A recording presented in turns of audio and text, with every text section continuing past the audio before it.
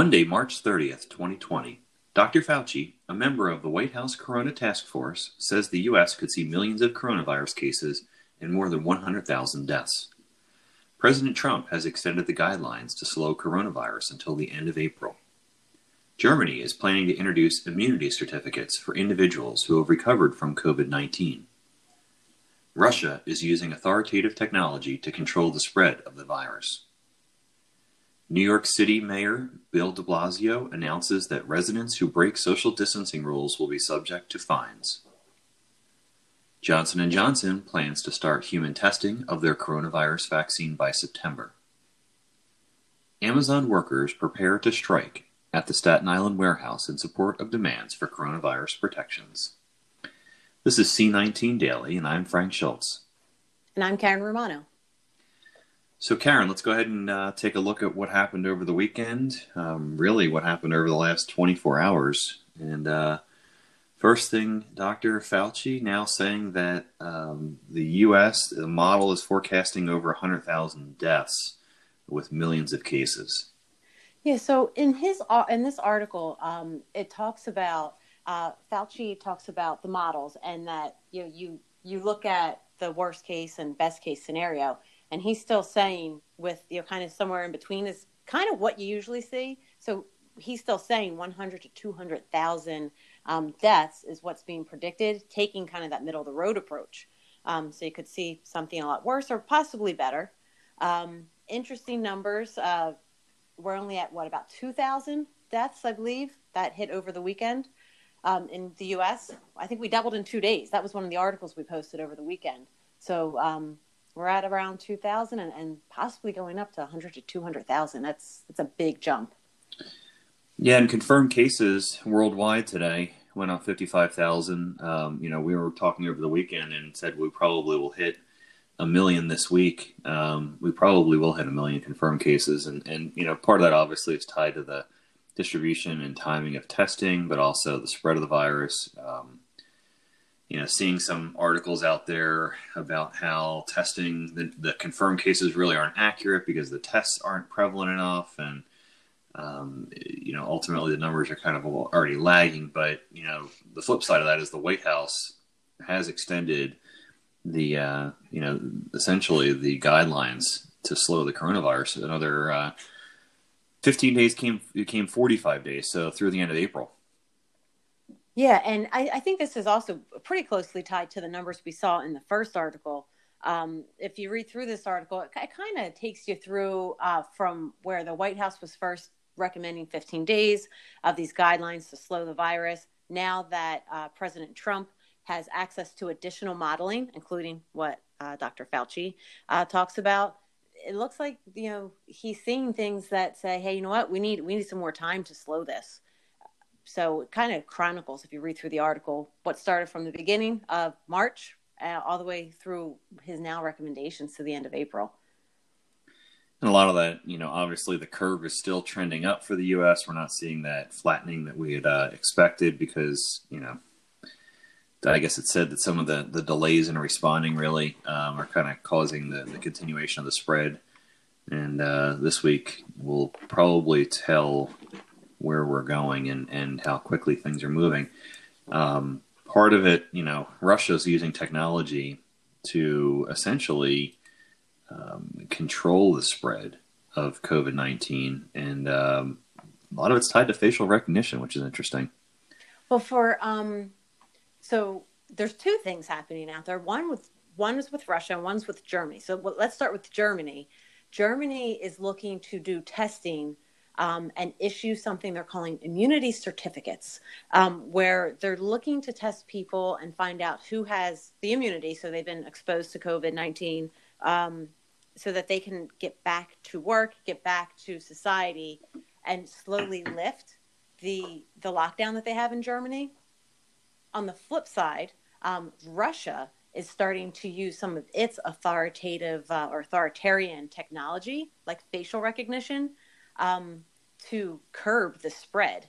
So on the Russia side, rather, this facial recognition and some of the technology they were putting in place there was a lot of backlash around that. People, don't necessarily like the idea of facial recognition and being tracked in that way. Yet now it's starting to get a boost in Russia as far as support of that, because people are being fined if they're violating the quarantine. So kind of like two different countries looking to curb the spread in two different ways, one through tests, one through facial recognition. Very interesting. And, obviously, if you look at I'll say the level of democracy in a country kind of impacts ultimately the control that the government can have over, enforcing coronavirus restrictions, pandemic restrictions. And China obviously went to full lockdown, and that's harder for us to do here in the U.S. But just interesting to see different levels of the control that's happening here. And part of, what's happening in Germany, too, to be able to issue that certificate for immunity really is tied back to getting a test out there to be able to test for the antibodies. And that's something I think we're not yet seeing here. But over the last week, several companies, as we've reported before, have announced that they have quicker tests. And these are tests to tell if you have active coronavirus. But I think the antibody test sounds like we might need to take a page from Germany's book here to test for the antibodies or get something going pretty soon here. Yeah, I haven't seen anything in the U.S. yet. We did have some articles over the weekend where Abbott is looking to get out a much quicker test. So that was really the only thing I've seen on the U.S. side. We are seeing from some other pharmaceuticals, specifically Johnson & Johnson, they announced that they should be ready for human trials of their vaccine by September. So not necessarily the immunity test, but a way for people to get immunity if we can get these vaccines out.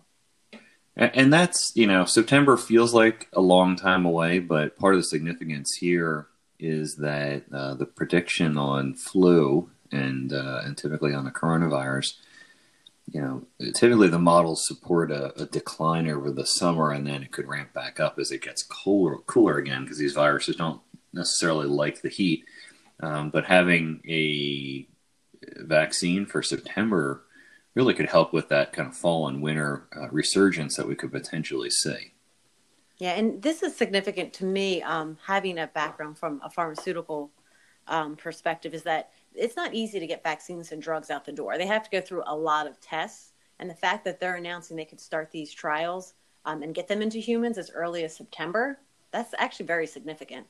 And it, like you say, it sounds like, wow, that's far out. That's September when they're going to start these trials. It's actually seems pretty quick to me, just from my perspective with that background. So good to see that that's moving forward.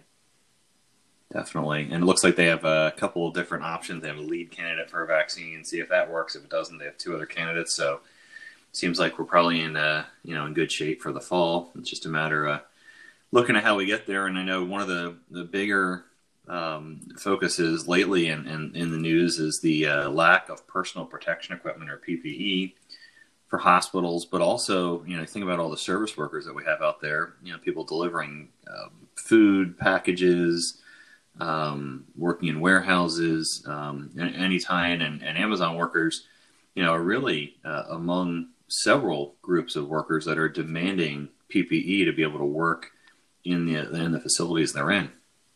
Yeah, so we in the article we have posted in the C19 Daily today, it's talking about Amazon at Staten Island, and they're planning to strike today, actually.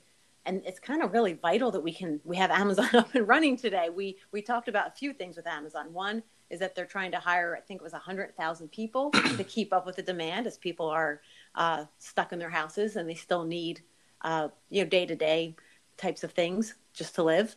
And also, to your point, we're seeing more of this need for PPE, because we also talked about over the weekend, well, an article we put in, we didn't do our podcast, was Instacart also looking to strike, because they're also demanding PPE, and that just the right equipment is provided to them to protect them if they're going to go out and be shopping for people. Absolutely. It's, I guess there's concerns now about what's going to happen to supply chain, and as the workers, start to get impacted and potentially infected. So the more we can protect people, obviously, the better we're going to be. Our healthcare workers, our service workers, anyone out in the front lines. working, but there's still people that are out having, I'll say, block parties in essence, or gatherings, or getting together. And if we look at still the worst hit area in the U.S., which has the greatest density, is New York. And it looks like Mayor de Blasio was kind of tired of seeing people out getting together. Yeah, so he announced that the people who are not following our social distancing rules that are in place in New York can be fined up to $500. This is the first time I've seen in the U.S. Announcements of these fines, and that they're going to put them in place. We've seen them in other countries, and we've talked about them in the past, and now we're starting to see them here in New York, which, like you talked about, it's a hot spot for the outbreak. It does seem like it's a worst case scenario. The quote here from the mayor: "You've been warned and warned and warned again. They're going to give people every chance to listen, and anyone who doesn't listen, they deserve a fine at this point." We've been saying it from the beginning: stay home, stay safe. Go out and grocery shop for the week. Don't grocery shop for the day if you can, and really kind of limit your exposure out in the world, and you're going to keep yourself safe, keep your family safe, and keep others safe, because as we've seen, you can be a carrier and not even know it. So just interesting developments today. It's going to be interesting to see, obviously, how the stock market fares this week with the announcement of the extension of the essentially the guidelines for the slowing. But if you do have any questions, if you do have any stories you'd like us to look into, if you have any comments on what we're doing here, please get in touch with us. COVID-19 at infiniteblue.com. You can also like us on anywhere we're posting the C19 Daily out, on Twitter, Facebook, LinkedIn. Probably the best favor you can do is to reshare our podcast or our stories in the social network. Get it out there, get more the news out to more people. We're trying to increase the awareness of news that we think is relevant. So that's it for today on Monday, March 30th. I'm Frank Schultz. And I'm Karen Romano. Stay safe, and we'll hope to see you tomorrow. Thanks, everybody.